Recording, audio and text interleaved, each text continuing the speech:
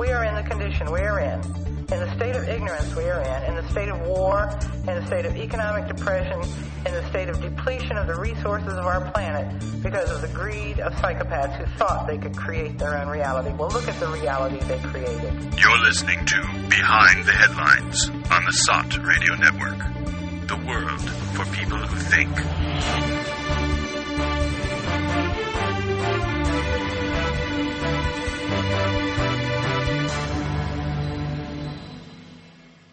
Hi, and welcome to Behind the Headlines on the SOT Radio Network. I am Joe Quinn, and my co-host this week, as usual, is Neil Bradley. Hi, everyone. So this week we are talking about, as usual, we're talking about the things that really matter. The things that really matter. Football. In the world, like football, soccer ball, as Americans call it. Probably most Europeans don't know that, but football to Americans is, you know, American football. But football to a European is what the Americans call soccer. Or, as I once heard it called by an American sports commentator, soccer ball. He was commenting on it was a show, a sports show talking about the English Football League, the English Soccer League. So they announced it as soccer ball. And it was quite funny, actually, the way he was describing the names of the teams in the UK. You know, he got them all wrong, basically, you know.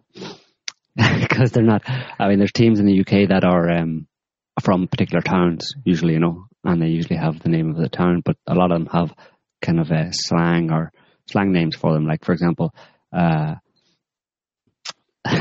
there's a team called Tottenham Hotspur, and they're called Spurs. No, that's you didn't even get it right. Nottingham Hotspur. No, Tottenham. Tottenham Hotspur. Well, that's why I'm getting it confused because that's this guy. This guy actually pronounced it as he said. And tonight, soccer ball. Tottenham play Nottingham in the Premier League. And that, I mean, the way I described it was just completely incomprehensible to any English football, fan or whatever, you know, because it makes no sense whatsoever, but it's funny. It's just an example. The reason I'm saying this is because it's just an example of, well, it's an example of a couple of things. One is just how little interest there is in the United States, and also just how little of what goes on in the rest of the world, in particular, penetrates the United States. In particular areas get through to the US, yeah. But it's funny. Anyway, yeah, so that's the reason we're talking about that is obviously the whole FIFA business, which is a kind of it's symptomatic of stuff that's been going on in the world over the past few years, or maybe even longer. Well, we wouldn't be talking about it, if it wasn't in the news. Well, yeah. So, but it's even the fact that it's in the news is not. It's all over the news, but it's not. It's still only a flash in the pan. It'll be gone by next week. Well, maybe, yeah. Only to return. It may return as well, yeah. But it's all over the news. The media have gone bonkers over this. And that's what we're talking about, because it's all over the media. And we talk about stuff that the media wants you to think is important or wants to give you a particular interpretation of for some strange reason. That's why we go behind the headlines. See? Exactly. Now you understand why you call this show Behind the Headlines. So anyway, what's it all about then, eh? What's it all about? The opening chapter is two senators sending a letter to FIFA saying the World we want Football Federation regime change. Basically, that is kind of what they asked. Yeah, they wanted regime change. And the US is no stranger to demanding regime change. They usually don't do it by sending letters. But in this case, they did it. They sent the first salvo instead of a Tomahawk cruise missile into FIFA headquarters in Zurich. It was a letter from Senator Robert Menendez and our old friend, Senator John McCain. Flashback, McCain. No, not the rats, McCain. Who is obviously mentally deranged, but he still is able to engage in, you know, politics of some description of his own variety, I suppose. But he's an anomaly, really, isn't he? It's amazing that he actually gets to stay around and have such a high profile. I think it must be just because he's a bit of an Energizer bunny psycho politician in that respect. You know, he just won't go home. It just goes and goes. He won't just go home and pray for a happy death, which he should be doing, you know, instead of getting on TV and talking nonsense. Into his 80s or something. Yeah, or going and meeting jihadi, you know, ISIS head choppers in Syria, and lobbying the US government and the US people to support what is effectively the people who attacked, or as far as the official narrative goes, is the people who attacked the US on 9/11. I mean, people don't seem to make that connection, but the guys that John McCain is palling around with and trying to get the US government to give US taxpayers money to, these people are effectively the same ideology as the people who allegedly attacked America on 9/11. But apparently John McCain's happy with that, and apparently so are most of the American people, because nobody says a word about it. But that's the kind of crazy world we live in. Anyway, so John McCain and this other guy, Senator Robert Menendez, sent a letter to FIFA in Zurich, their headquarters, saying, blah, blah, blah, Russia is evil. You are going to have your elections for president this week. They sent it during the week there, this past week, and the election for the new president of FIFA was on Friday. So just prior to that, they sent a letter saying, you're going to have elections. Russia is evil. Everybody knows this. They've broken all sorts of laws that the US does not adhere to, but still they're officially laws with regard to Ukraine, infringing or violating the territorial integrity of another country, Ukraine, and therefore, because Blatter supported Russia's bid for the 2018 World Cup. Exactly. And that they got it, Blatter is evil because he's in some way giving succor to the evils of the Putin regime, and he should therefore not be elected president on Friday. That's what their letter tried to achieve. Of course, it failed. Blatter was re-elected president on Friday, and so that's just the first one. But obviously, you know, John McCain, like pretty much every other US politician, has a history of corruption. Himself. Casinos. Well, casinos, but going back into the 90s, him and four other senators were investigated by the Department of Justice. It never came to anything, but it was savings and loan scandal. Exactly, yeah. Bush's brother was involved in that. They were all clearly guilty of what they were being accused of, but it came to nothing because I think the savings and loans, the insurance company, effectively, I think, are basically a bank, a mortgage bank, whatever. I think it got absorbed by another company, and it all was made to go away, basically. But you know, McCain has a track record of engaging in bribes, kickbacks, you know, cash for privileges, effectively, to business interests. And so does this other guy who sent the letter, Robert Menendez, who just this year actually was brought up in charges again for effectively using his political office to you know, give political favors to a friend who was in business in exchange for money from this friend. So I mean, that's what makes the whole political world in the West go round. That's what Congress actually exists for. They're like, the American government, the US government, is a big corporation.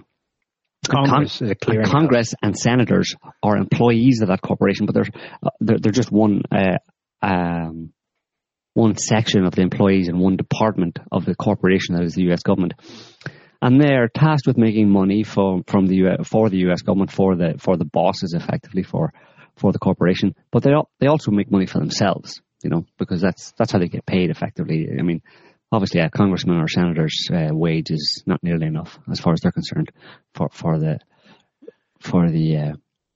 mansions or the lifestyle. Well, it's not enough to cover what they're actually due in their minds. They're entitled to massive wealth, essentially. So they go around basically using the influence that they have in terms of making laws and passing laws and, you know, deregulating, etc. For business. They go around getting money from other corporations to in exchange for passing beneficial legislation, for one example, for the business world. So it's really, it's similar to a corporation, and corporations, as we know in the West, are extremely predatory capitalist corporations where it's making as much money as you can from as many people as you can.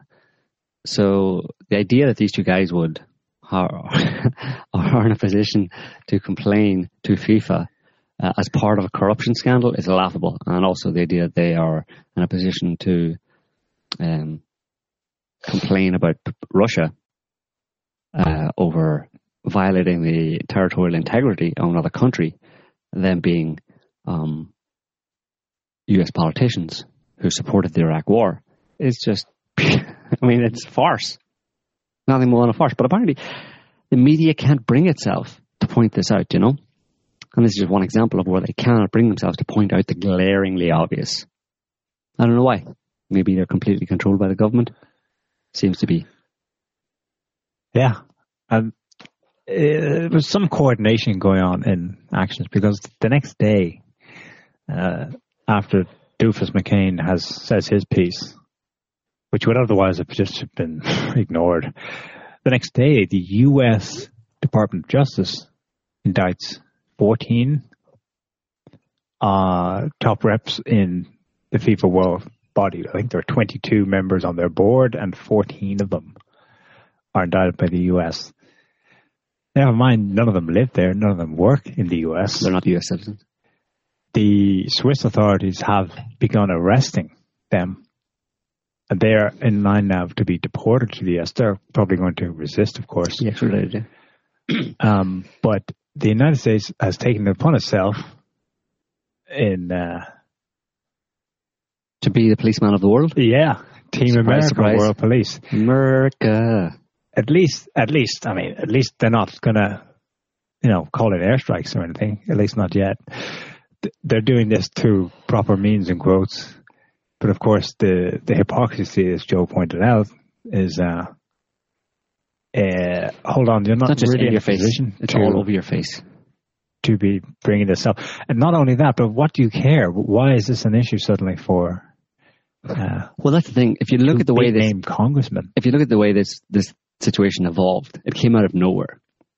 Not quite, as I found out. But no, it did. From a public perception, it came out of nowhere. Right. This was not on the public radar 5 days ago. Okay. And now it's all over the media. It's saturated media coverage of this situation. And the media is clearly being used like it's regularly been used in the past and I think this is its main purpose, is its trial by media. It's to convince and sway public opinion towards the opinion of the people who are behind this campaign to indict FIFA and expose the corruption of FIFA. I mean, people who've never heard of FIFA before now know the name, the 4 letters FIFA, and what it means. They know who Blatter is. They know he's corrupt and evil. This is exactly the kind of thing, if you think back to Germanwings. We talked about the Germanwings flight that crashed in the French Alps earlier this year. That was a complete trial by media. I mean, there was no investigation, actual serious investigation that happened before the whole thing was done and dusted in the media without any real hard evidence. The whole thing, everybody knew what had happened at Germanwings. If you can go back to last year to MH17. MH17 is shot down over Ukraine. 198 people or more killed. And immediately, even before the wreckage was still smouldering, and it was Putin killed my baby in the media. I mean, this is egregious and flagrant abuse of the role, a correct role of the media, which is to inform people of the truth. Of course, that's a joke, a complete and utter joke. The same thing's happening here. It's all over the media. Why? Because someone behind the scenes obviously wants to. It seems that these 14 officials are a means to an end. They wanted, with McCain and Menendez's letter, they wanted to get rid of Blatter. It didn't work. He was re-elected, but they still want to get rid of him because they're continuing on. They're going to try and bring out more evidence that will make it impossible for Blatter to continue. And I mean, they're being very specific about it. If you look at people who are talking about this, for example, the English Football Association chairman, who used to be the controller of the BBC, I think that's his name, the comptroller, basically the director general of the BBC. He's now the chairman of the English Football Association. He has said that he's calling on the president of UEFA, which is the European Football Association organization. He's calling on him to show leadership to unite Europe behind a collective boycott of the 2018 World Cup. Now, this has nothing to do with Russia officially, right? I mean, anything that people knew about the situation beforehand in terms of FIFA and corruption over the past few years was to do with Qatar. Qatar was awarded the 2022 World Cup, which is the one after the one in 2018. And Qatar is clearly a brutal Gulf dictatorship that is fully backed and supported by the US government and the British government, and has been for a long time. And in recent years, they've been used to funnel weapons to the jihadis in Syria to slaughter the Syrian people. So this is what Qatar is. And currently, the problem for most people is that Qatar is, people who aren't so well informed, is that Qatar uses slave labor, and is using slave labor not just for in terms of their general building, but for building the stadiums for the 2022 World Cup, they're using slave labor. So a lot of people out there who are, campaigners, have been complaining about this for quite a long time. So it's been focused on Qatar. If there's any issue, a moral issue, around FIFA and the awarding of World Cup, the hosting of World Cups, it's Qatar. But you have this guy like the chairman of the English Football Association ignoring Qatar completely and saying Russia. They figure they can't get it.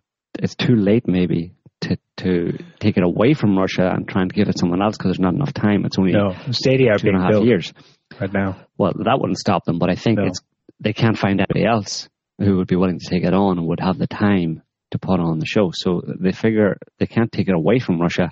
The next best thing is to have Western, European and America, for example, and as many other people as they can convince, have them boycott the games, to tarnish the games, to make it, and the goal behind that is not just to, they don't care about making the football games a lot less enjoyable, let's say, because many countries would be boycotting them, but it's to use that to highlight the fact of just how evil Russia is. Because the same thing happened to a certain extent in Sochi in the Winter Olympics earlier last year. The media was all over that as well, criticizing the Sochi games, criticizing design errors on toilet seats. And, oh God, Russia doing so backward, anything they could, so Asiatic, anything they could to criticize and to diminish the justified kind of international recognition or the awareness, the global awareness that would be global spotlight that would be shone on Russia. And I mean, every country that hosts these kind of international games, the Olympics, the Winter Olympics, whatever, they like to do it because it raises their status globally. It's the whole world is focused on them, and they get an opportunity to increase their status effectively in global public opinion. And that's the last thing these Americans and the Brits and the Atlanticists in Europe want to see happen with Russia, and they've been trying to stop that happening with Russia, deny Russia every opportunity to increase its status. And this is just one more example of them trying to do it, and the lengths they're willing to go, and the depth of their irrational, schizoidal hatred of Russia, because Russia is simply doing what it has every right to do, which is assert itself on the global stage and take its rightful place on the global stage as a major world power. And in fact, if we're talking about the number of people and natural resources, there's an argument for it being, along with China, the preeminent, the number one world power, in the sense of kind of an integration within Eurasia, say Russia, China, and other Eurasian countries. If they were together kind of form a common policy, economic and foreign, let's say, they would and should rule the world by the simple fact of they have most people, by far the majority of people in the world and the majority of the resources in the world. And America doesn't want to see that happen. So it's screaming, no way, never, at the facts, at harsh reality, at the simple. It's coming up in 3 years. There's no way they're going to get it reversed. It's not actually going to change the fact that will take place in Russia, but if they can fling the most poo at the situation as they can, they might just subdue the positive propaganda effect, as you wrote about in your article, that Russia would win from hosting these games. Well, that's how bad that's how desperate and childish these people are, where it's not just about stopping Russia from, asserting itself economically and militarily around the world, etc. They're willing to go down to anything, any sign that Russia could be getting any positive press, and they're all over it, trying to stamp it out. Even simply because Russia is going to host the World Cup, which, as we said, most of the people in the Department of Justice that are taking these, that have issued these indictments against FIFA, probably have never heard of FIFA before. Most of the actual functionaries don't know what FIFA is. They just found out about it. And they don't like soccer ball. So, but you can see how it's a win-win situation for the Anglo-American empire, in terms of taking this case, because first of all, they get to attack Russia, which they love doing. And secondly, they get to present themselves as this force for justice and anti-corruption in the world, which is obviously complete and utter horseshit, because this is a country, the USA and the British, that have, created their nations and their wealth and their power in the world on corruption, complete and utter, unfettered, absolute corruption and lies and war. Yeah. So they have to do something to offset that. So an opportunity like this comes along, we can look really good, like we're fighting the good fight. We're on the side of justice and right and anti-corruption here, and we can stick it to Russia. Let's go for it. No brainer. Yeah. Just today, 2 British banks. The extent of the ideology that drives whenever something like this takes hold and sort of spreads throughout the organs of empire, if you like.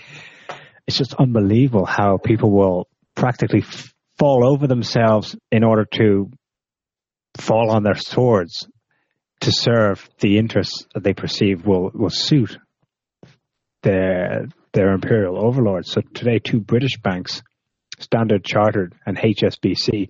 HSBC is like the most corrupt institution on earth. Have just announced, by the way, to the press that they're going to be looking into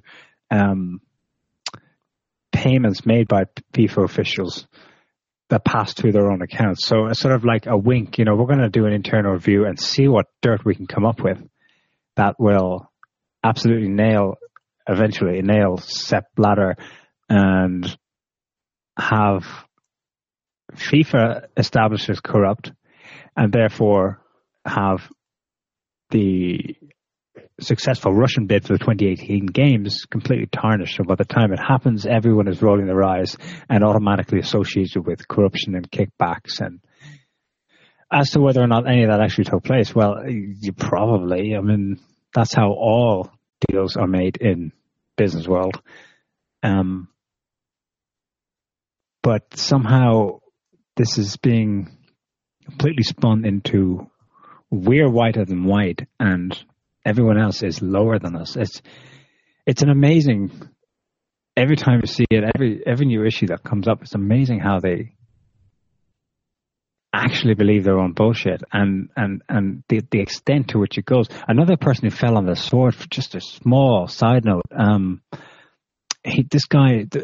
under Sepp Blatter as head of the FIFA, there are I think some 12 vice presidents. One of whom's another Englishman, actually. He was a major business wheeler dealer in the UK. once owned what was at the time the richest soccer club on earth, Manchester United. He eventually left when he sold that sports franchise to a New York tycoon, the Glazer family. He left and became one of the vice presidents of FIFA. And he announced prior to Blatter's re-election this week that should he be re-elected, he will fall on his sword. He will quit out of the principle of the thing that, he's saying we are guilty, we are corrupt. He would prove the facts on the ground they want people to think are there by actually, sacrificing himself, basically doing damage to his own personal interest. These are Igors. A kickback. These are Igors to the U.S. Absolutely, Dr. Frankenstein. You know the image of Dr. Frankenstein, Igor, the hunchback, sniveling, pusillanimous kind of like creature that grovels around. Yes, master. Yes, master. It's exactly the way these people are acting to the U.S. and it's embarrassing. I'm embarrassed for them. But these people, they obviously have no sense of pride or principles or anything. They're willing to prostitute themselves left, right, and center to the USA, whatever the US says. These people are pathetic. These people that you're talking about in the European football associations, they've known for a long time about FIFA and what goes on in FIFA, and they said not one word. But as soon as the DOJ in the US issues indictments, so yeah, let's get them. Yeah, they're all standing behind the US, pointing over the shoulder of the US. Yeah, FIFA, you're evil. They're just such hypocrites. It's such scurrilous. I mean, Michel Platini, the French, famous French footballer and stuff, who's now I think he's the chairman of UEFA. Yeah, he's European branch. He's out, saying he's targeting Russia, and targeting Blatter, and I mean, these people are pathetic. They're just they're the scum of the earth, basically. I don't have the words for them. They're.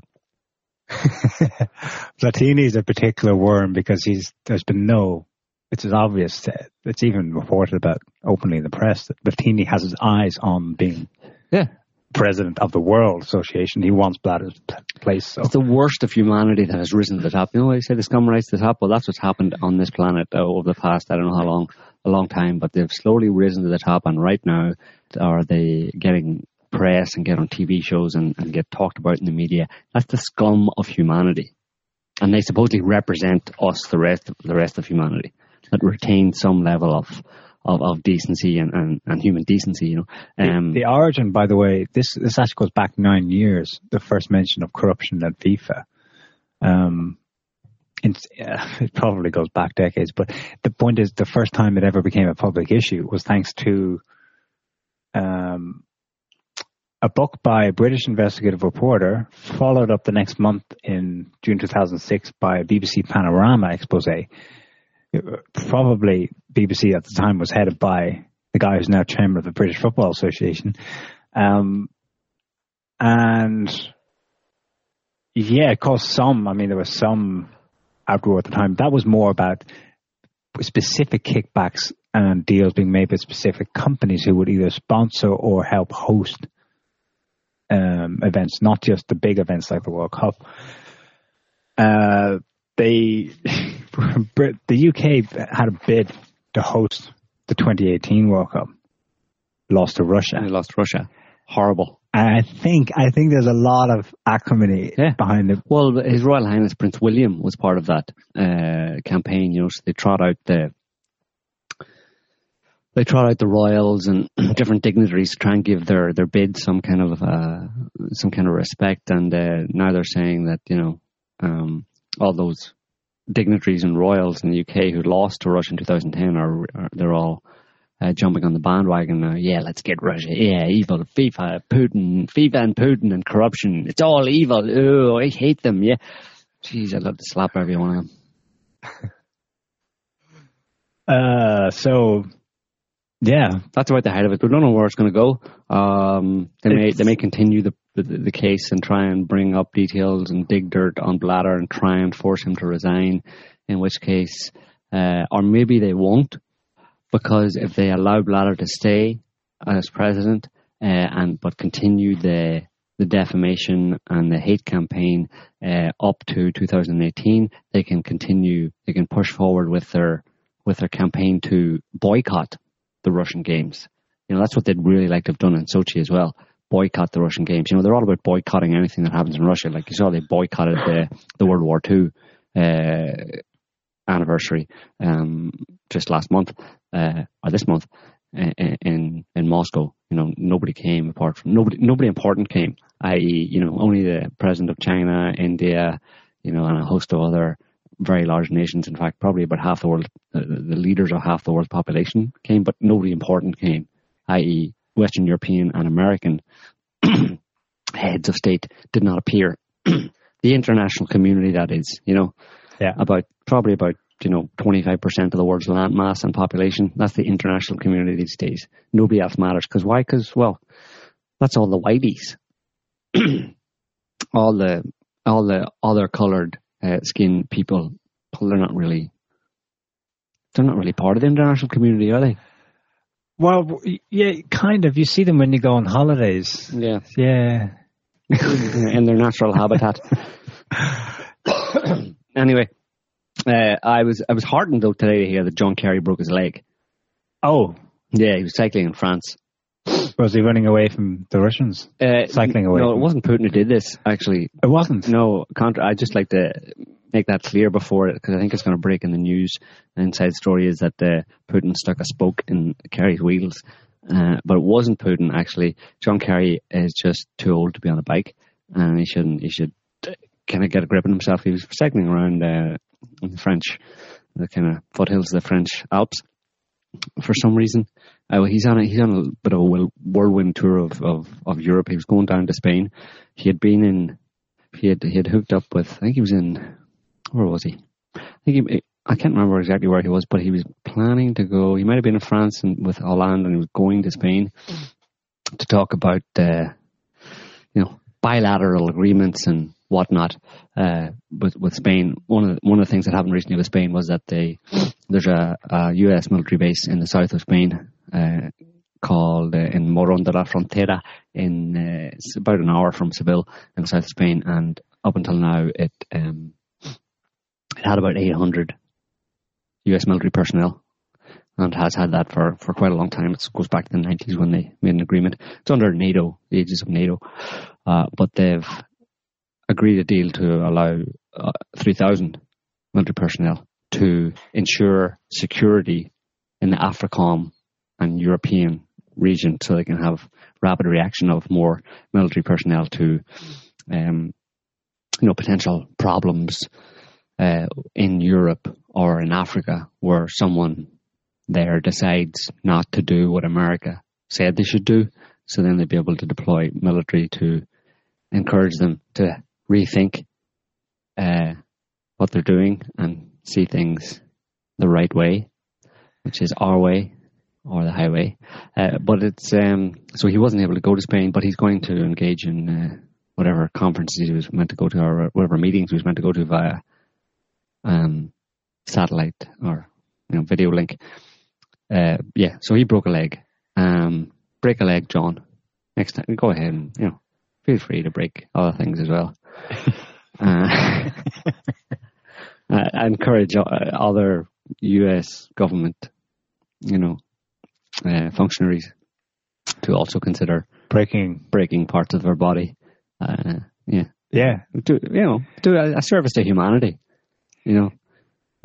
Some of them could maybe break their necks. Yeah. Kerry should take them all cycling. Yeah. They should have a group cycle down the French Alps. They should go to the top of the French Alps and go downhill very fast without any breaks. It could be a State Department day out. Yes. And takes Jen Psaki and Maria Harf and all the rest of them, and everybody from the Brookings Institute and all of the other advisors, get Kissinger on a wheelchair, on a Zimmer frame with wheels, a motorized walker, and what do you call it? Brzezinski too. He's still going. Yeah, he should. He's got energy left. He's giving interviews every other day, that guy. I'd give him a push from the top of the hill as well. They're all energized. Hey, John McCain, they could totally take John. Yeah, John could bring his jihadi friends. Yeah. Anyway, so that's John. That's just a little incident. John Kerry, unfortunately, broke his leg.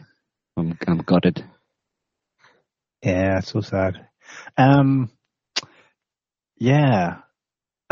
Speaking of Russia and China integrating into new world power. By the way, a lot of people are ribbing us because they think we're suckers because we kind of maybe foresee this coming.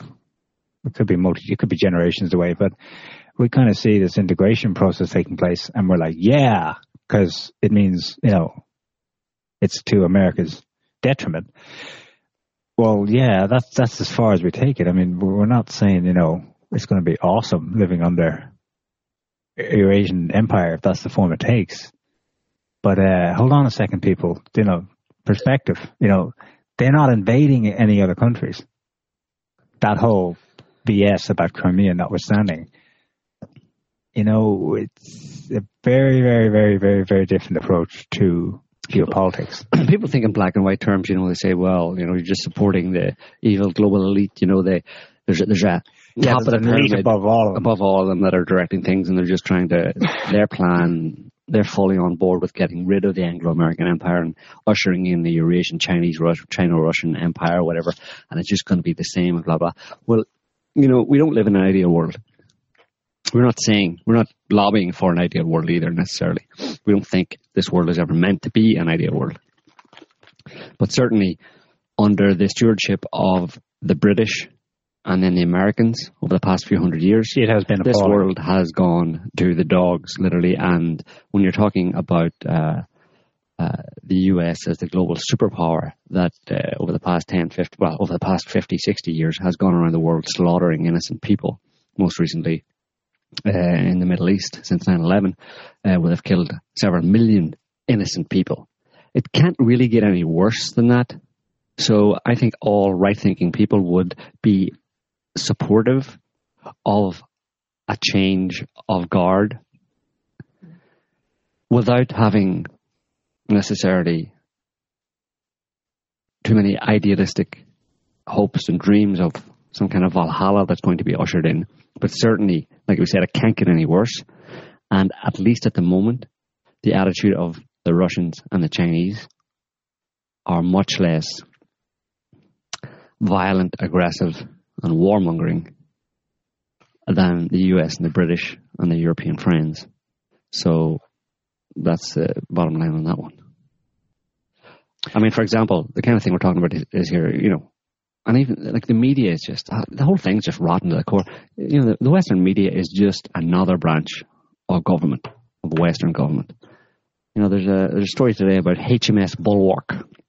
That's Her Majesty's ship, a British military ship, Bulwark, was in the Mediterranean recently and helped to save 4,000 migrants fleeing Libya by sea.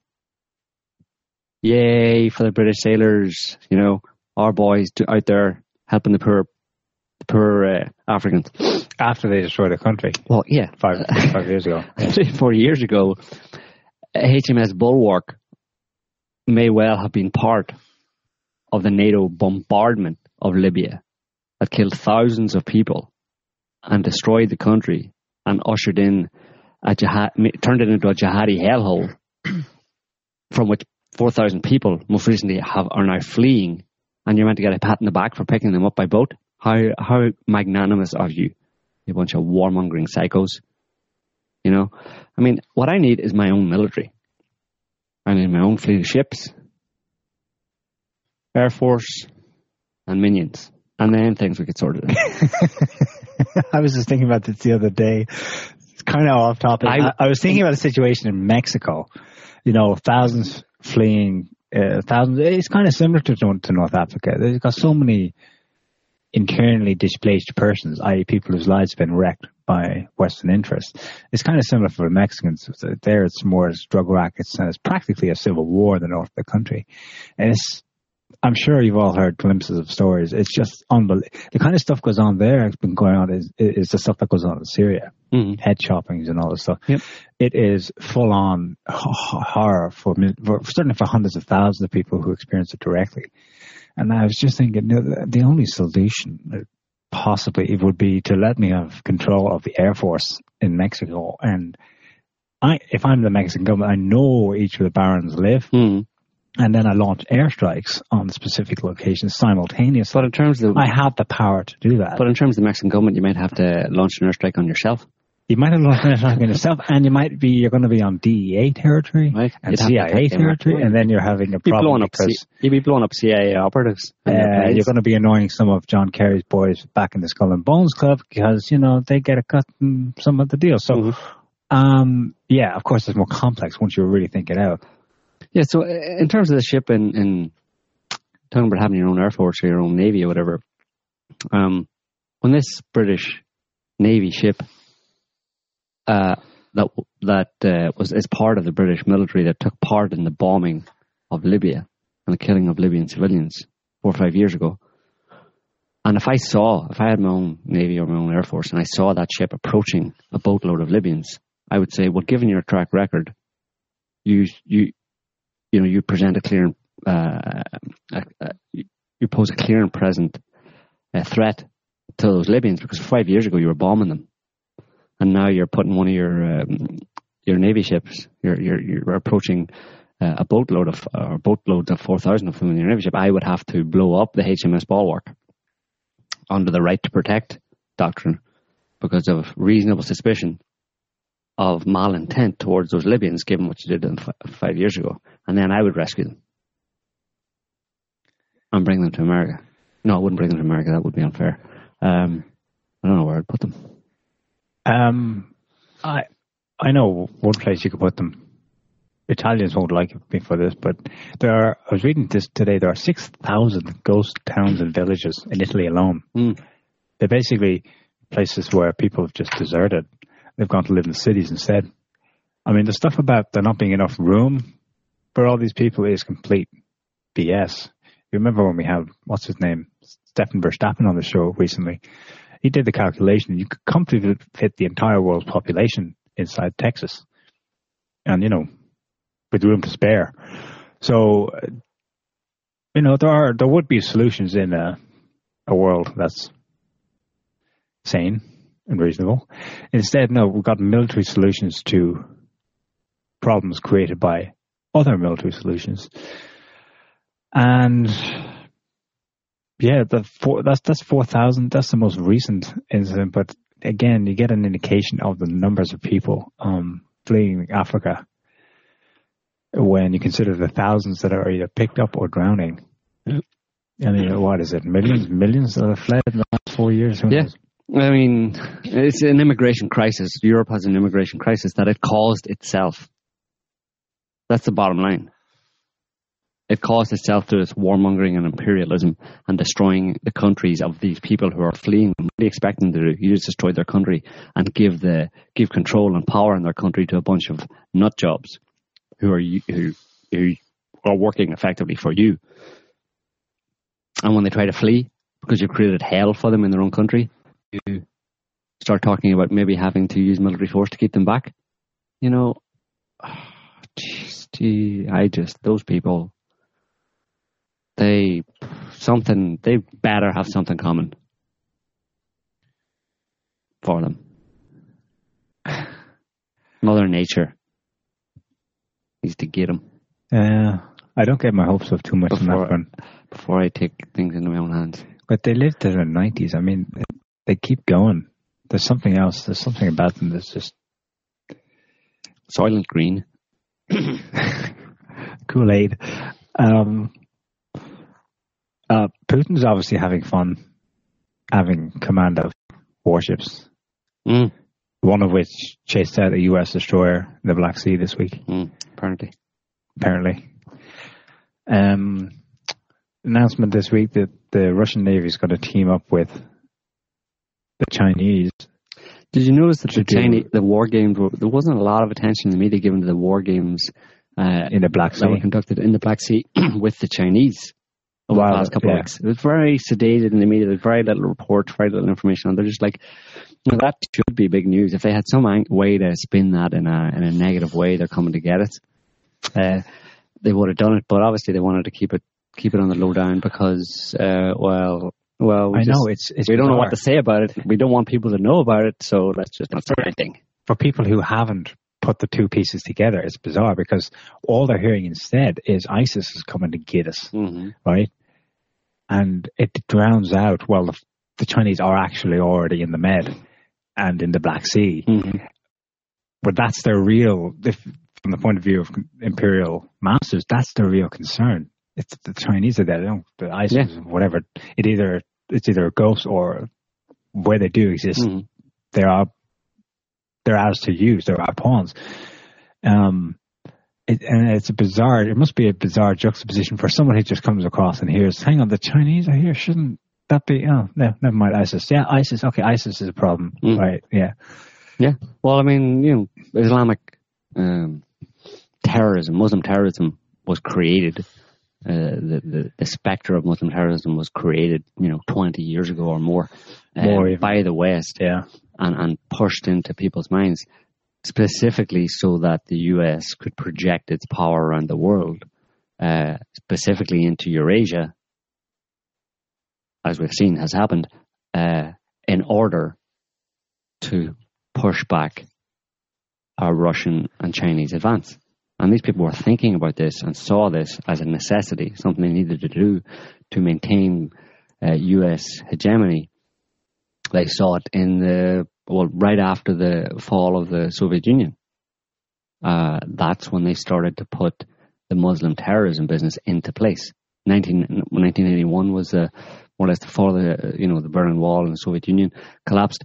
1983, you had the first World Trade Center Muslim terror attack, and then all through the rest of the 90s, you had the embassy bombings and Osama bin Laden coming on scene. Then you had 9/11. Then you had the unending war on terror. I mean, it's obvious what that was for. That was a replacement. Once the threat of communism was no longer there, and it was used for exactly the same thing. The threat of communism was used since the Second World War until 1991 as a justification for the expansion of the American empire, disingenuously, obviously, because there was no genuine Russian threat in the way that they presented it. And once that was gone, they come up with Muslim terrorism. And that's what ISIS is, the culmination of 20 years or more of that fabrication and promotion of a Muslim terror threat for the purpose of expanding the American empire throughout Eurasia, putting boots on the ground, military bases on the ground, getting control of countries, having color revolutions specifically to contain and push back Russia and China. There was an explicit statement exactly to that effect by a Russian admiral who's accepted this week an invitation for the Russian Navy to now go over to the South China Sea to participate in reciprocal, in a reciprocal and that's dodgy because there's stuff going on in the South China Sea with China. There's tension at the moment, and it'll be ongoing over China building new parts of China out in the middle of the sea. Well, the U.S. State Department explicitly said to China this week, "Stop what you're doing," and China said, "Sorry, no, don't hear you." What? They just ignored it. They said, "No, we're not." Yeah. So they went up to the next level, which was to send in some spy planes over their military installations on these islands they're sort of building or they're dredging. Reclaiming from the sea. Claiming that they're putting military installations. Chinese say it's just for commercial fishing and whatever, but obviously, the Chinese are protecting their interests in their own backyard. And America, thousands of miles away, sees fit to go and say, well, you're not allowed to do that. Stop doing that. I mean, how does anybody even think, or how can they even justify for 1 minute to themselves the idea that America is not a global empire? That it is not... that it doesn't see itself as the controller of the world, and that it has the right to tell everybody, anywhere in the world, the farthest reaches, pick the place the farthest from Washington, D.C. on the planet. America has the right to tell a country in that location what it should and shouldn't do with its own policies and with policies towards its neighbours. I mean, it's so transparent that, this is the deafening silence of this self-evident fact not being talked about at all. Even when people discuss it, Western political commentators discuss it, they make no reference to it whatsoever, and it's in everybody's face. Yeah. But you're not allowed to say it, apparently. Yeah. But it's right there. So, you're going to create a bunch of schizophrenics or something by projecting this kind of these two mutually exclusive ideas to people, what you say is completely contradicted by the facts on the ground that people are seeing. And people have to then say, yeah, I suppose that's right. Whatever the politician said, that's true. But it's totally contradicted by what I just read. Okay, whatever you say, yes. People are going to go bonkers. Yeah, but there's no need for them to. It's the thing. Whether you're listening to RT or China's English language equivalent, CCTV, they have made it more than clear what their business is in, for example, South China Sea. China has this plan to create this massive Silk Road and Silk Sea route that would link that region, India, all the way around the Middle East. That's via the sea route. And of course, in deals with Russia through Central Asian republics. And that's what the Americans want to stop. That's what they want to stop. And their answer this week, besides just the saying, the verbal diplomatic route, which was, don't do that. You shouldn't be doing that. That's not your business. We control Southeast Asia. Besides the talk, the stick has already been announced. They're going to send something like, they're basically going to revamp the militaries to the tune of billions of dollars, so they say, of Thailand, Vietnam. For the Americans? Yeah, and other Southeast Asian countries. Bribery. FIFA. There's bribery going on. And the other development this week, that US is out of its own, has decided to take Japan under its wing, under its arm, to protect its cybersecurity interests. Because Japanese military installations may be under threat from some unknown enemy. They didn't name ISIS, but everyone knows they're referring to China, of course, China and or Russia. So basically, the Japanese are in serious trouble because they're all basically colonial outlet for the US. They've got bases there nobody wants, but they can't get rid of them. And they're just, with each passing week, getting more entrenched into Big Brother America, because of course it's the perfect location for, in the way that Spain is a perfect location for a base for AFRICOM missions to monitor Africa. Japan is vis-a-vis Russia and China. So it's to stop your Eurasian integration effectively, and like we said, the US it's to make sure Japan. It's what it effectively does is booby traps Japan. I mean, when they take over cyber operations, ostensibly for security reasons, what they're really doing is they're going to be taking over the ability to actually create attacks within Japan, and then it'll just any kind of response. Oh, blame Korea, blame China. And yeah, it's anything that will interfere with Eurasian integration. They're doing it. They're doing it. And at the same time, they're trying desperately to rush through this, the transatlantic and trans-Pacific trade deals, which they hope will cement as many countries as possible.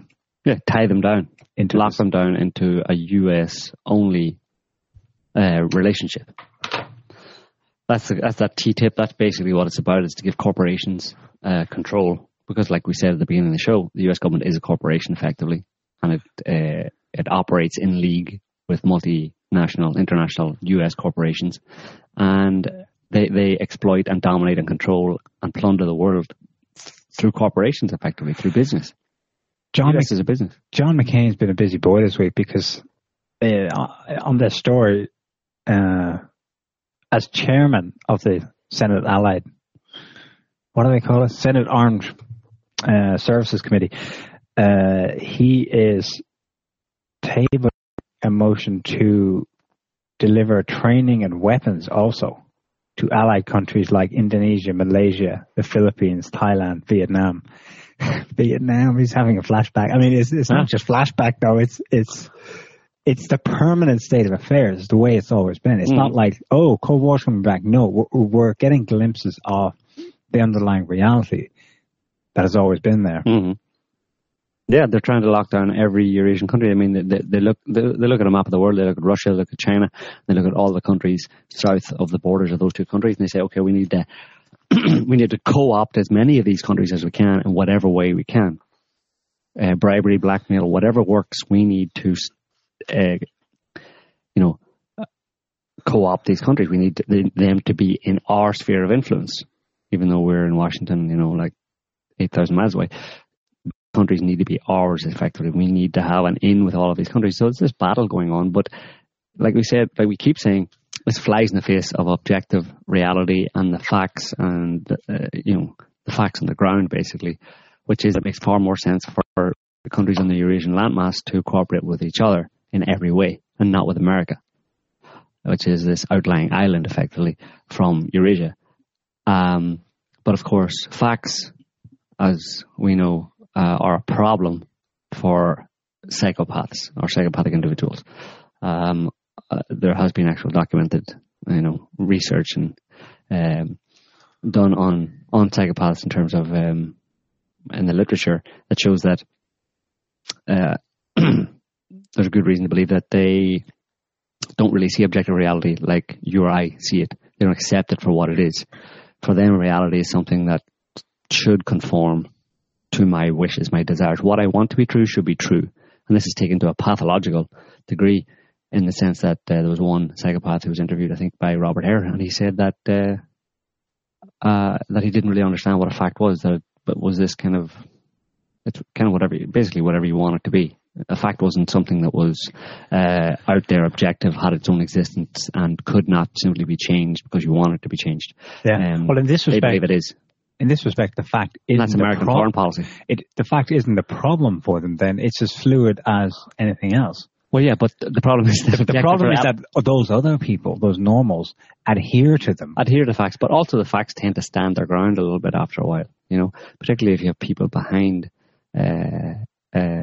people who support an objective reality and have the power to support the objective reality, like Russia and China, saying, we're pretty powerful. We have a large population. We have a lot of resources and stuff, and we're not willing to bend over or roll over for America anymore. And that's a fact.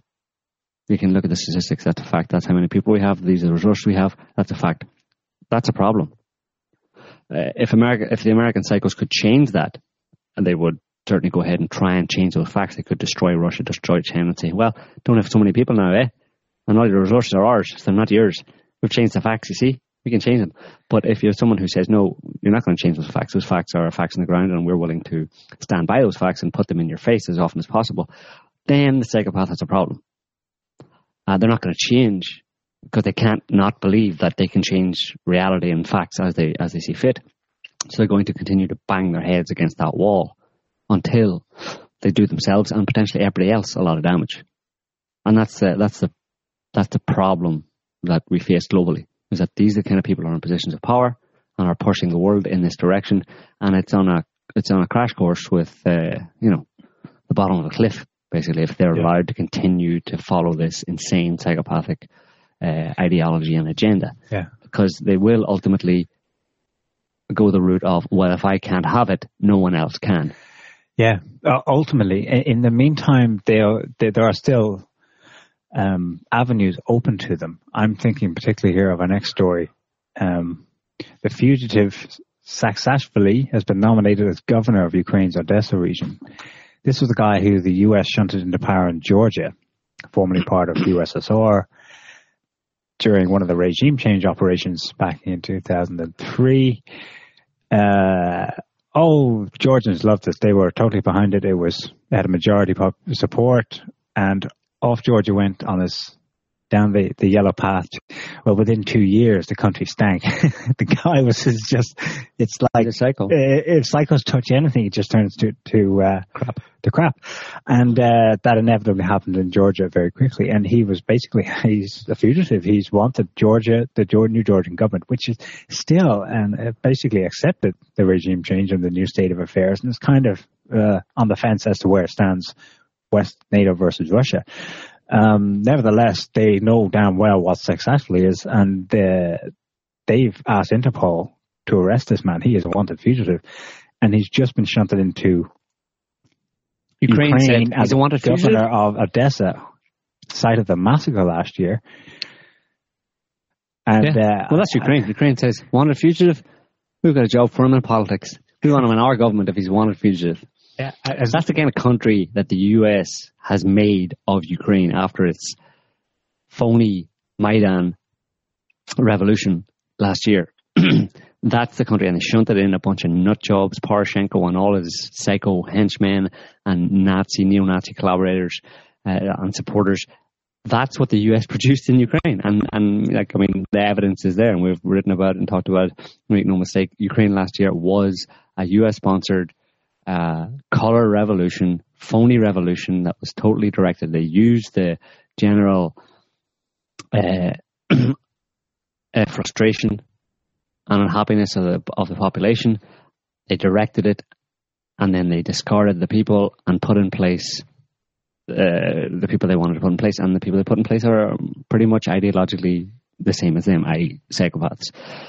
And so it's no surprise that Saakashvili gets a job in Odessa. Like, I mean, this guy, if you ever watch him, he gave a speech at the UN one time. His spittle-flecked rant about Russia, and this is like 3 or 4 years ago. Yeah. When he was, because Russia had basically, Russia had been, resisting the kind of NATO and Western infiltration of Georgia, and had been kind of stalling it.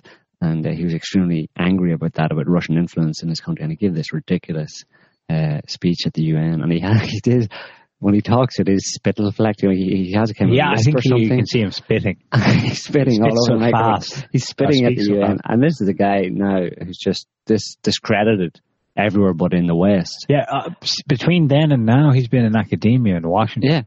Yeah. Someone gave him a post there. Okay. And now this chance to get back into power comes back up, and he goes, well, the only place that's open for it, like the only avenue is a gangster state. Oh, well, send us, America and the West, send us your poor, spittle-flecked, psycho-ranting nut jobs, and we will give them homes, We'll find a place for them. They're the people we like, I mean, there's a story in this week as well about how $20 million was given to Nazis after the Second World War.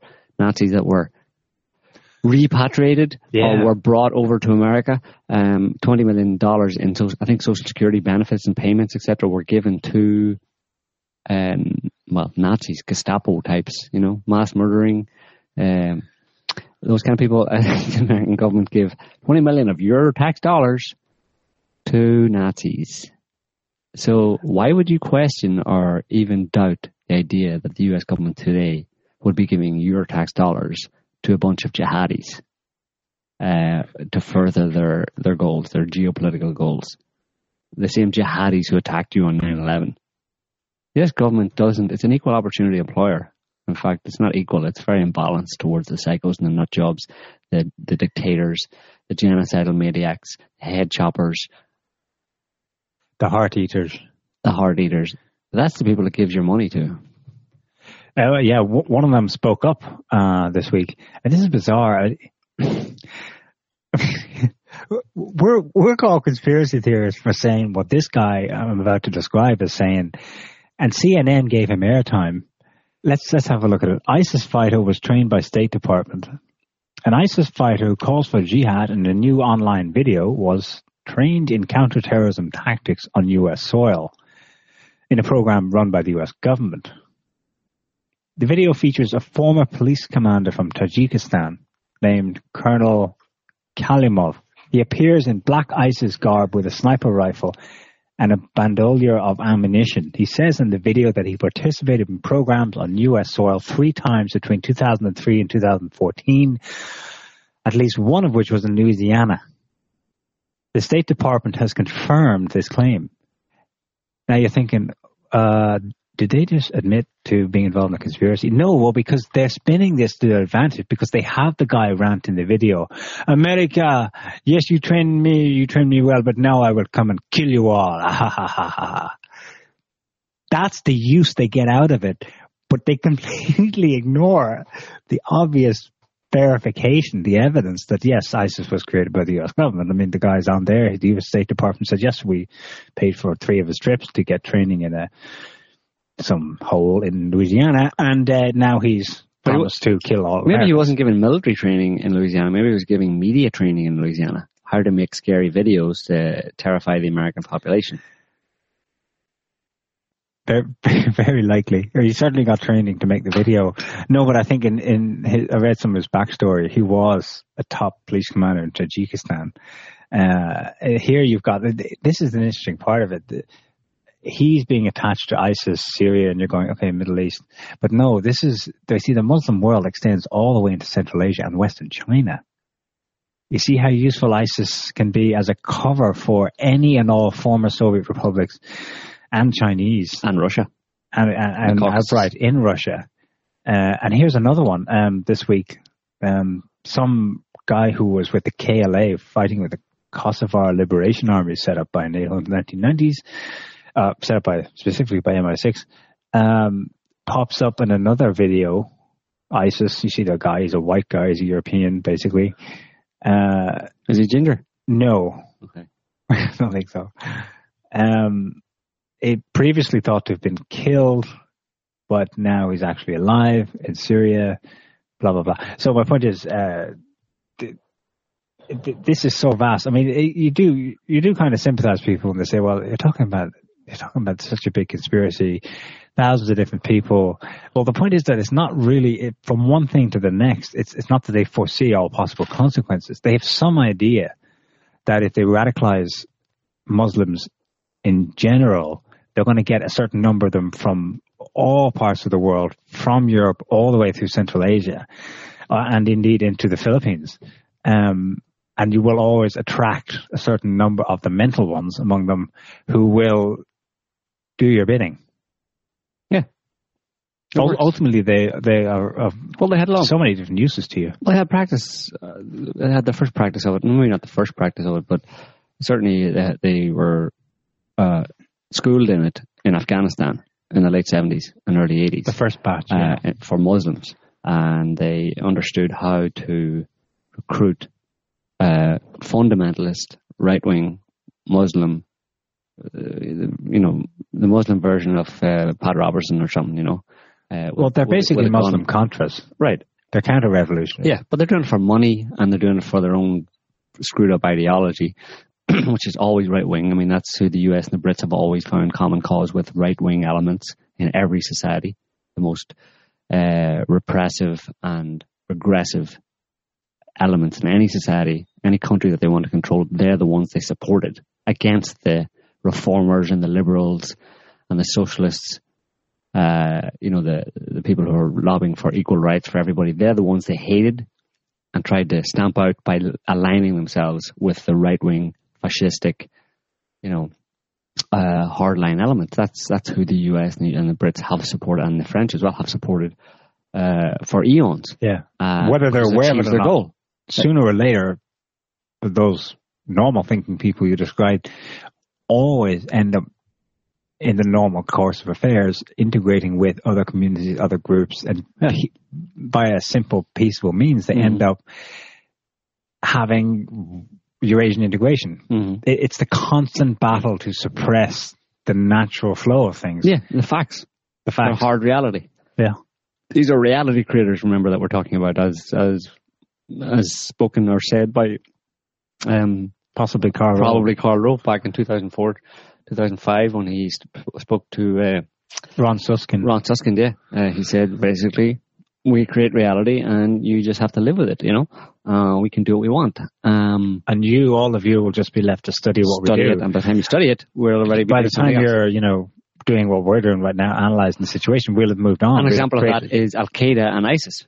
While people have been studying Al-Qaeda and trying to find out where Al-Qaeda was and what it was doing, they moved on and created ISIS and went on to the next stage of the plan, which was, to unleash this proxy militia in Iraq and Syria because they want to target the Assad regime, because they want to destabilize that whole what remains of that kind of more moderate Muslim power structure in the Middle East as embodied by Iran and Syria, and even at the time Iraq, because Iraq, compared to what's going on today, Saddam Hussein's Iraq was extremely moderate, you know.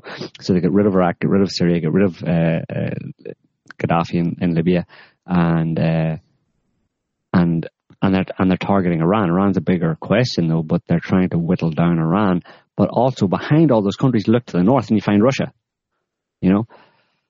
So it does always come back to Russia, and it's been about Russia for a long time.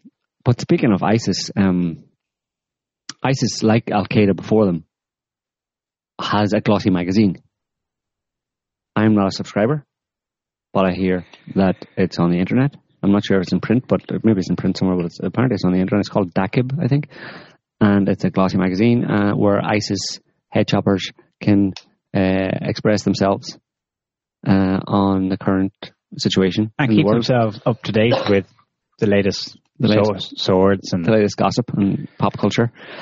And in that magazine, one ISIS member, apparently some bigwig, was complaining about conspiracy theories. Specifically the conspiracy theories that ISIS, or ISIL, whatever you want to call it, is controlled by Western intelligence agencies.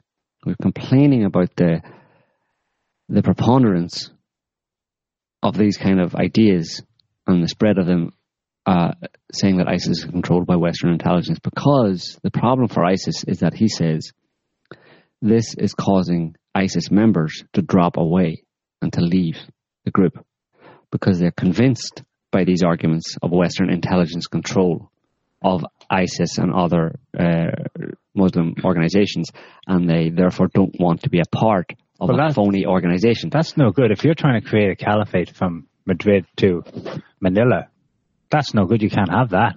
Exactly. So it is a problem for ISIS. Yeah. But the thing is, I think I'm going to send a letter to Dakib, to John McCain. Oh, and maybe John Kerry if he's sitting up and taking nourishment after his broken leg, and even to Obama and to the CIA. And I'm going to say, listen, have you read this? Have you read this? Well, the CIA probably are listening anyway, so I don't have to send a letter to them. But I'll say, have you read this magazine? Have you understood? Do you understand the golden opportunity right here? We're engaged. Me and the CIA and the MI6, the British government, the American government, all of us are engaged in this existential war against this fundamental evil that is ISIS. And they have just exposed the soft underbelly. The Achilles heel. Oh. ISIS members are leaving because they're believing conspiracy theories that Western intel groups are controlling ISIS.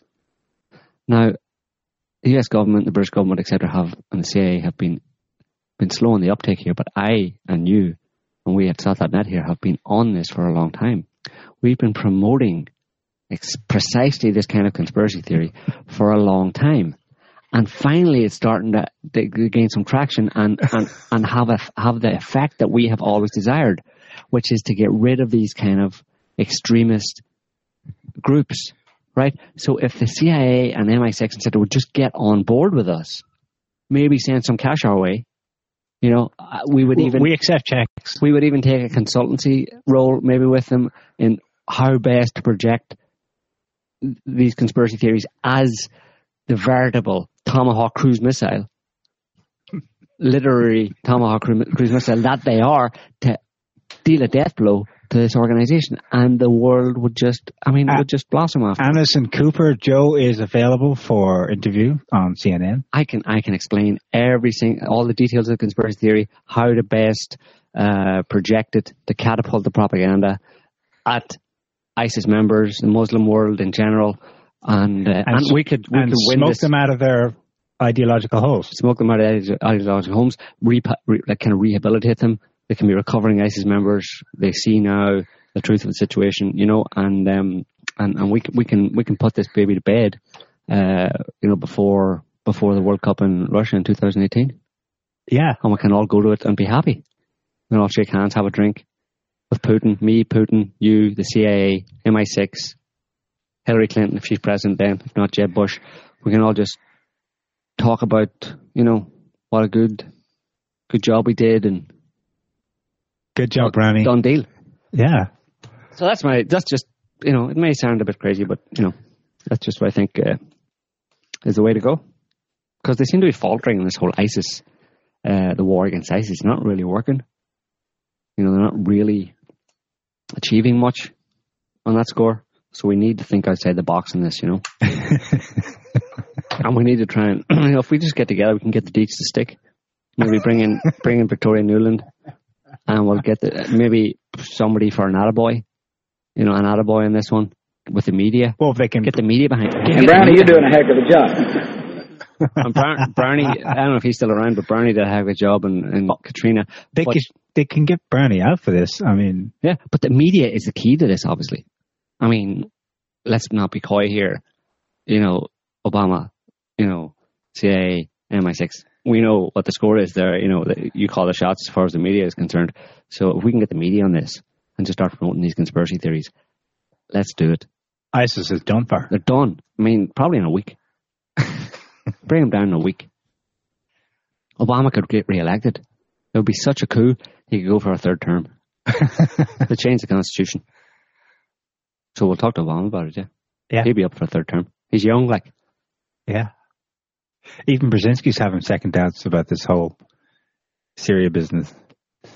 He's like, I don't think I think we made a mistake trying to get Assad out, because I was looking at the facts. Well, he didn't say it like that, but I think he was kind of acknowledging the problem you see in Syria is that Assad is still popular. That's right. Always has been. 5 years of that. And they still won't. Well, people know what the situation is, right? I mean, they've got a choice, Assad or head choppers, CIA-funded head choppers. I mean, it's a no-brainer for the Syrian people, and they've known from the very beginning, because as we talked about and wrote about back in 2011 when it all began, there was no genuine uprising or colour revolution or Arab Spring. There was a colour revolution maybe, but there was no Arab Spring, no genuine uprising against Assad of any significance. In fact, on the days that there were protests in the street against Assad, there was 5 times the amount of people in the street the next day pro-Assad. But of course that was ignored by the Western media, and they just pushed in their jihadis and started shooting people, shooting up buildings, shooting at cops, and just sowed chaos in the country, and that's how they started going. And of all the colour revolutions, Syria is just the most egregious, like in terms of what they've done to that country, 250,000 people dead. Syria, yeah, and Yemen's probably a close second, because Yemen's now getting the full airstrike thing that they couldn't quite bring around people enough to get done in Syria. Yemen's early days, but Syria is like 40 years ongoing. There was no decapitation there, you know what I mean? And I think we've talked also about how Russia has supported Syria in one way or another, and Iran is supporting Syria, and you could turn around and say, well, they're to blame for the protracted nature of the Syrian conflict, because they are supporting it, and that prolongs the war. If the US had its way, it would have been done and dusted within the same time frame as Libya, for example, 9 or 10 months. Yeah. But it's horrible, but at the same time, you can understand how someone wouldn't want to just roll over in the face of that. If they had another option to stand their ground, they would. Yeah. Speaking of, the war on ISIS, as far as Syria and Iraq is concerned, depends. Week to week, you hear it's going one way or the other. I think the last time we spoke about it,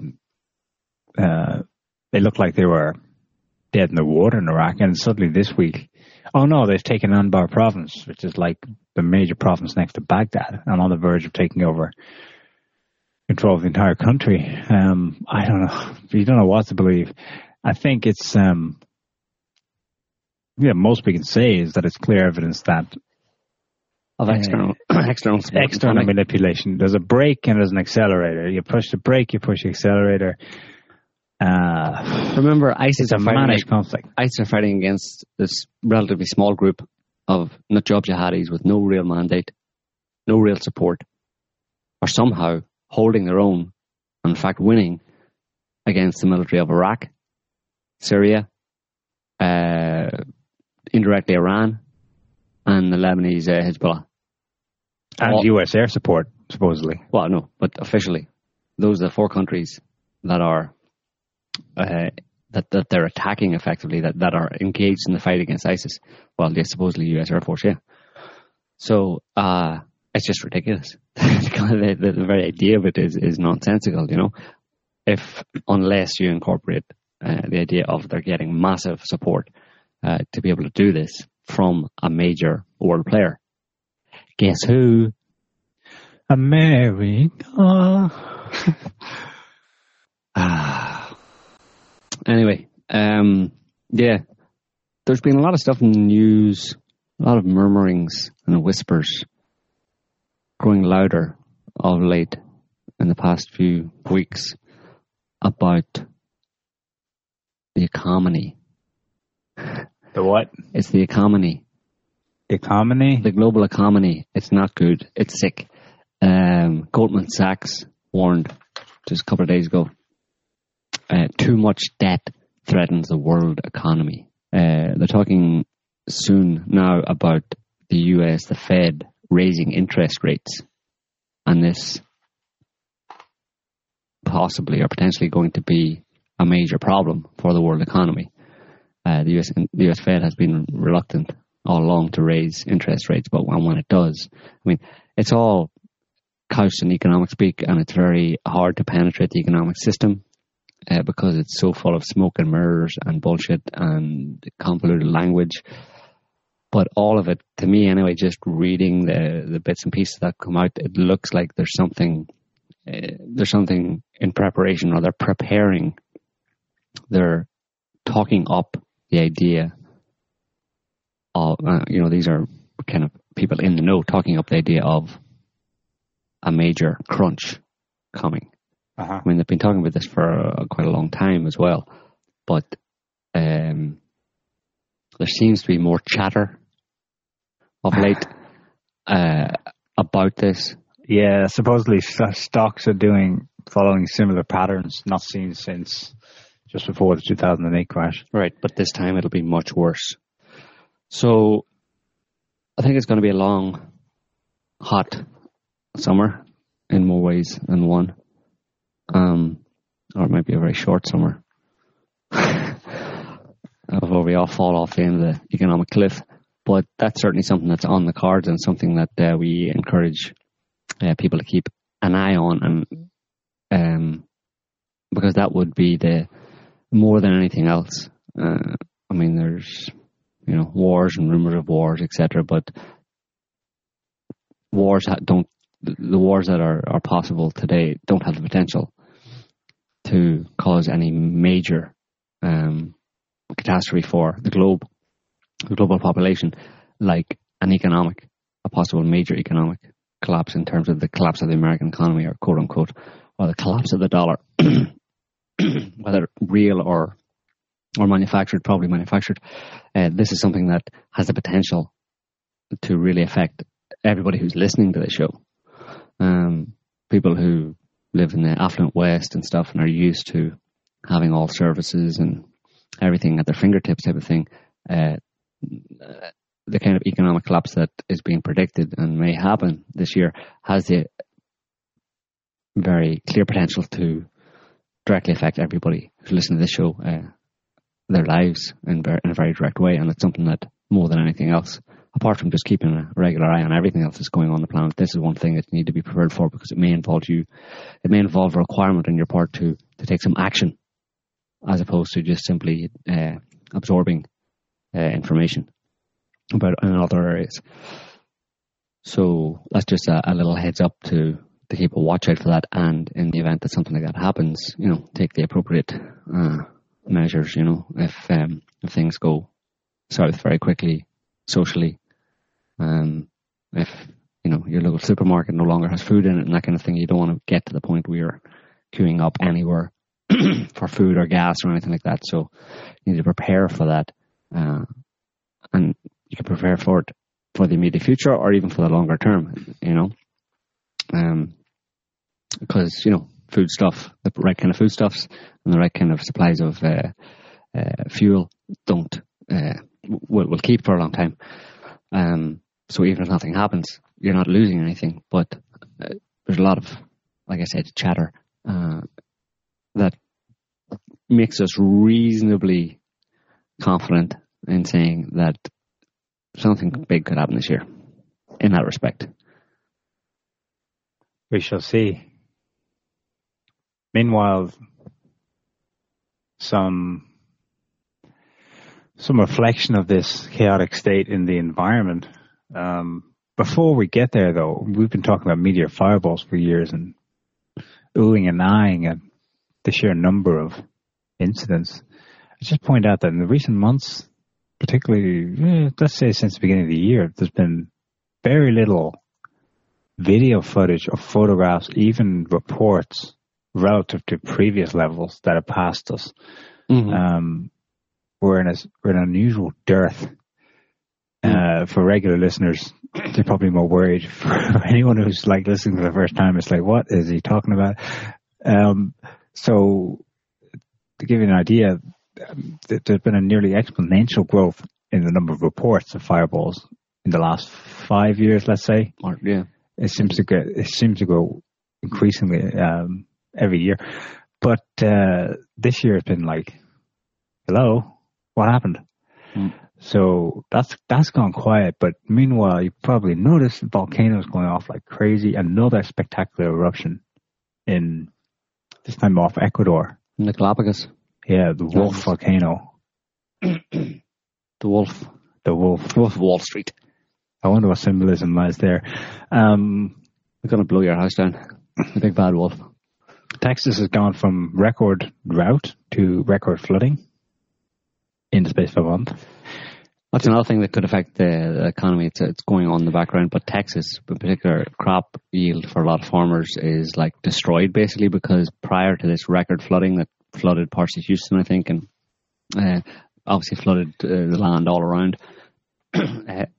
In many parts of Texas, prior to that, they were suffering one of the worst droughts in recent years. So crops weren't doing very well because they were having to water them continually, etc. They weren't getting a very good yield, or they weren't predicting a very good yield this year. And then they saw the rain coming. They thought, okay, some rain, good, but then it didn't stop raining and it flooded the fields. The crops are now rotting because they're waterlogged basically. And you put too much water on a plant and a lot of them will just die. So puts it off into the future in the sense that the food we're eating this year comes from last year. So this kind of thing has an effect down the line, maybe 9 months down the line type of thing, when the crops that should have been harvested are not harvested at the end of the summer. They're not available for this fall, this winter, and into next year. So it could be a perfect storm type thing. If you have an economic crisis, and then manufactured or not, but then genuinely there's actually a reduction in the available food in a genuine way. But all these things we're talking about here, a global economic catastrophe compounded by natural consequences or reflections of it in the natural environment. Is it more like a change in the conditions over time because people are used to that, things change? Or are we talking about something so sudden that you're caught off guard? I mean, for example... You mean for an economic collapse?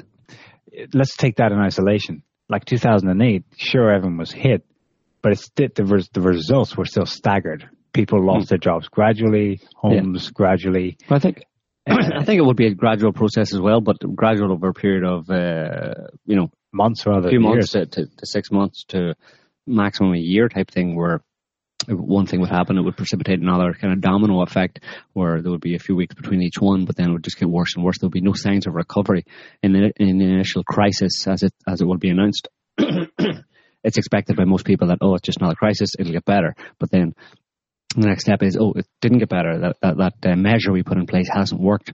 It's still going downhill. And then more and more of that, basically, to the point where it has a direct impact, So I think there will be time for people, but they'll see the first sign will be that, the measures that are put in place are not working. And once you see one or two rounds of that, then you can be fairly sure that this may be the big one, in the sense that they're not going to save it. There's a plan somewhere behind the scenes, behind the headlines, to let this one go and let this one be the big one. Let it play out. And as we discussed before, part of the rationale or the strategy behind that might be to, as a way to a final, last, desperate effort to bring the whole system down, essentially, as a means to retain US, the Anglo-American hegemony. But if there's no more US economy, that's all she wrote. But that's their nuclear option, is to drag the whole thing down. And they may have some awareness of earth change type events as well, and simply say, let's just reset the clock on this and start again. Yeah. So it's like the analogy we used before was a chess game, where you see checkmate coming up, so you just tip over the table and say, well, you didn't win, we have to start again. So we'll start again. Yeah, this is important. This is also where we encourage people to hold their horses when it comes to getting excited about either what Putin's doing or what China's doing or what they're doing in tandem. Because the force, I'm sure they have a very good idea of what they're up against, but they may not either know it completely, or they may not understand what they're prepared to do.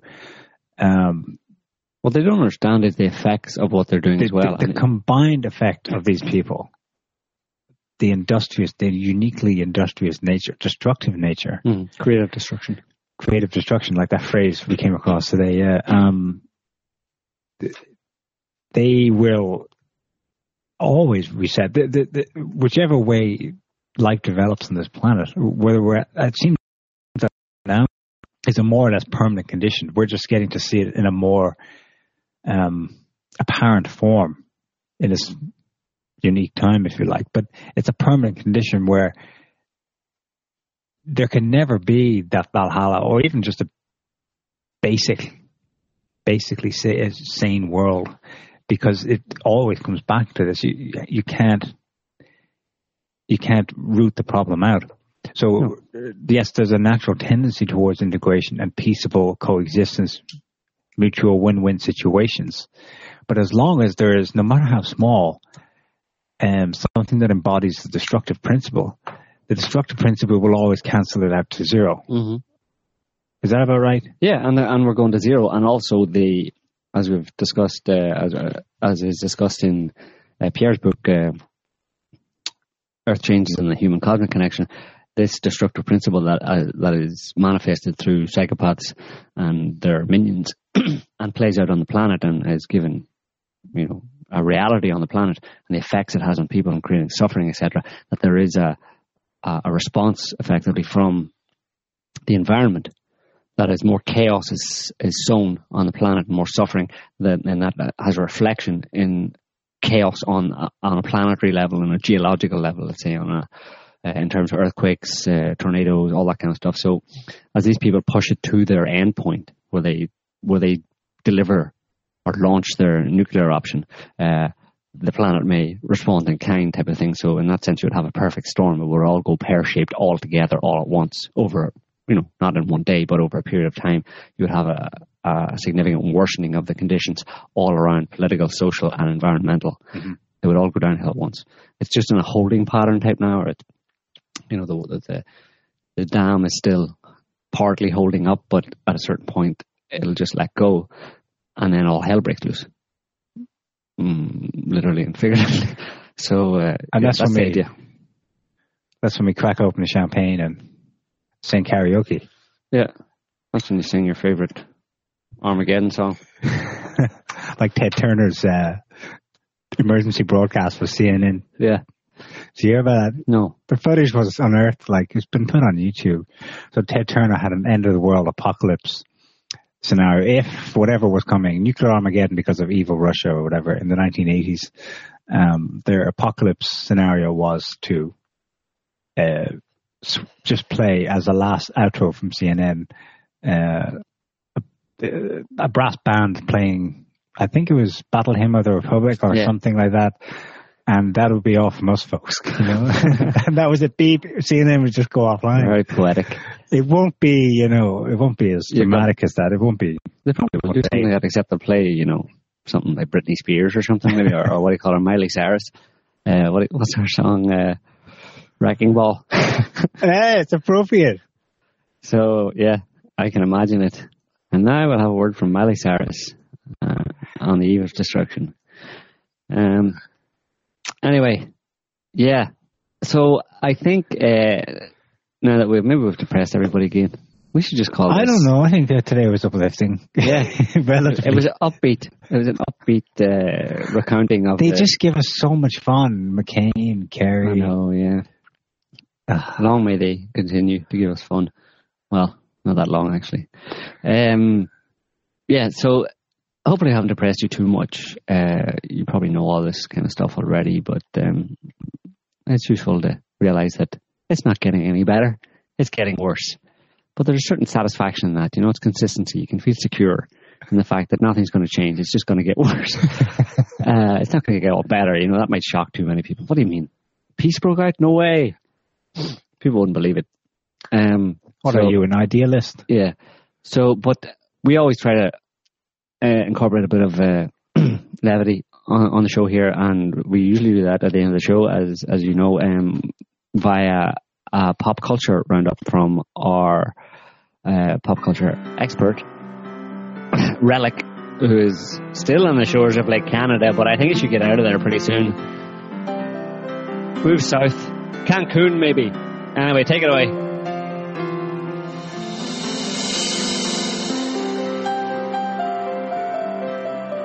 Well, hello everyone, and welcome here to my little one-room log cabin on the wind-chilled shores of Upper Lake Canada, where all the tiny frozen flakes of what are affectionately known as God's dandruff fall relentlessly from the iron-gray sky.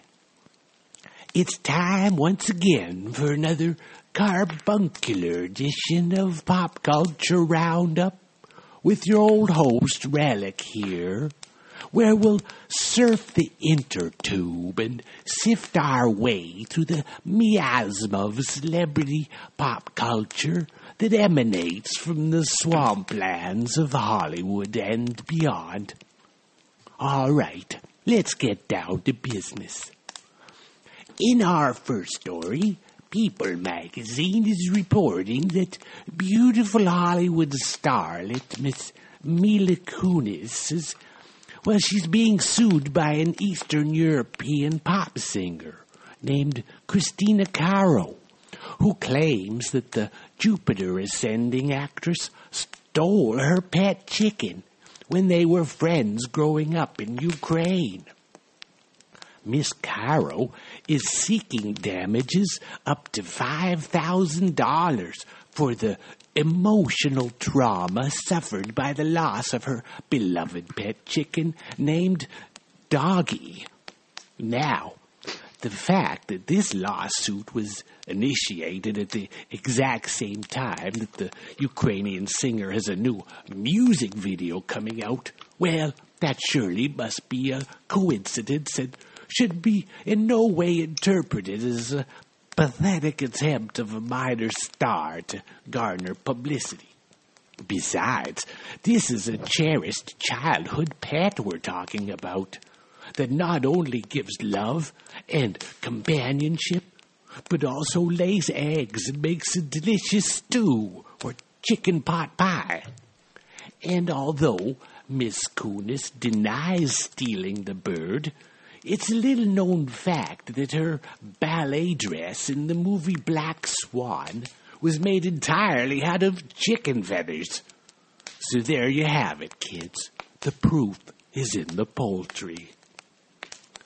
Now, many people are under the mistaken impression that all this recent tension between the United States and the Ukraine is due to the ultra-evil American empire flexing its pathetic hegemonic muscles in Russia's direction.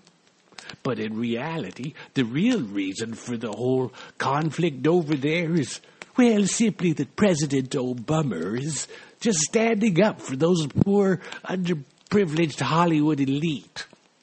All I can say about that is we finally have an answer to the age-old question. Why did the chicken cross the road? Apparently, he was running away from a young Mila Kunis who was coming after him with her grubby little 5-year-old fingers. Speaking of crazy celebrities and their equally crazy pets, USA Today is reporting that Disney Princess Gone Wild, Miss Miley Cyrus, has released a new video as part of her Happy Hippie Foundation backyard sessions, where she breaks down in tears while playing a gentle love song she wrote for her dead blowfish named Pablo. And Pablo, the blowfish, I miss you so much. And Pablo, the blowfish, I miss you so bad. Some of the lyrics of this preposterous song include, "Oh, Pablo, my blowfish, I miss you so bad. I went out for sushi and only ate rice, but watching my friends eat my friends ruined my appetite." Well, what lessons can we learn from this pink-haired, half-naked icon of modern-day twerkdom? Scientifically speaking, it seems that a celebrity's current popularity and media attention is inversely proportional to the subject's sanity and overall intelligence. In other news, Entertainment Tonight is reporting that hunky Hollywood actor Zac Efron was asked to fully disrobe for his scene on the set of his new movie called Dirty Grandpa. And because Mr. Efron is just a little shy about doing nudity in front of the cameras, he has employed a specially trained butt double to fill in for the young high school musical heartthrob during those most sensitive scenes. You know, I think the studio didn't have to hire an entirely different actor to be Zac Efron's butt double when they could have saved a bunch of money just by using his face. Oh.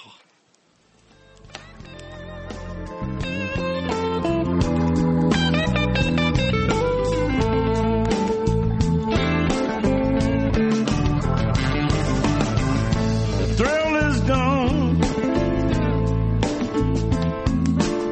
The thrill is gone away.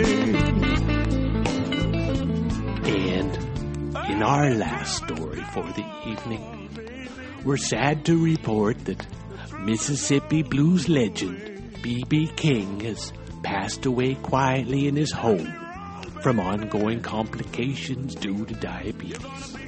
Mr. King will be fondly remembered as an inspirational idol for generations of musicians and fans, as he sang heartfelt vocals and played scorching guitar licks on his old Gibson named Lucille.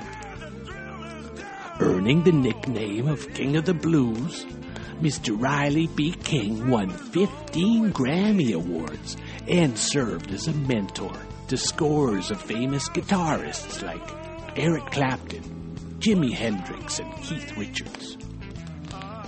You know, in our present day of overproduced bubblegum pop music inanity, guitar legends like Mr. B.B. King stand head and shoulders above the crowd, reminding us all how real music is meant to be played. I say hats off to you, sir, and here's wishing that you and your beloved Lucille enjoy a safe passage to the other side. And as long as we are still able to enjoy your record, sir, the thrill will never, ever be gone. The thrill is gone away for good.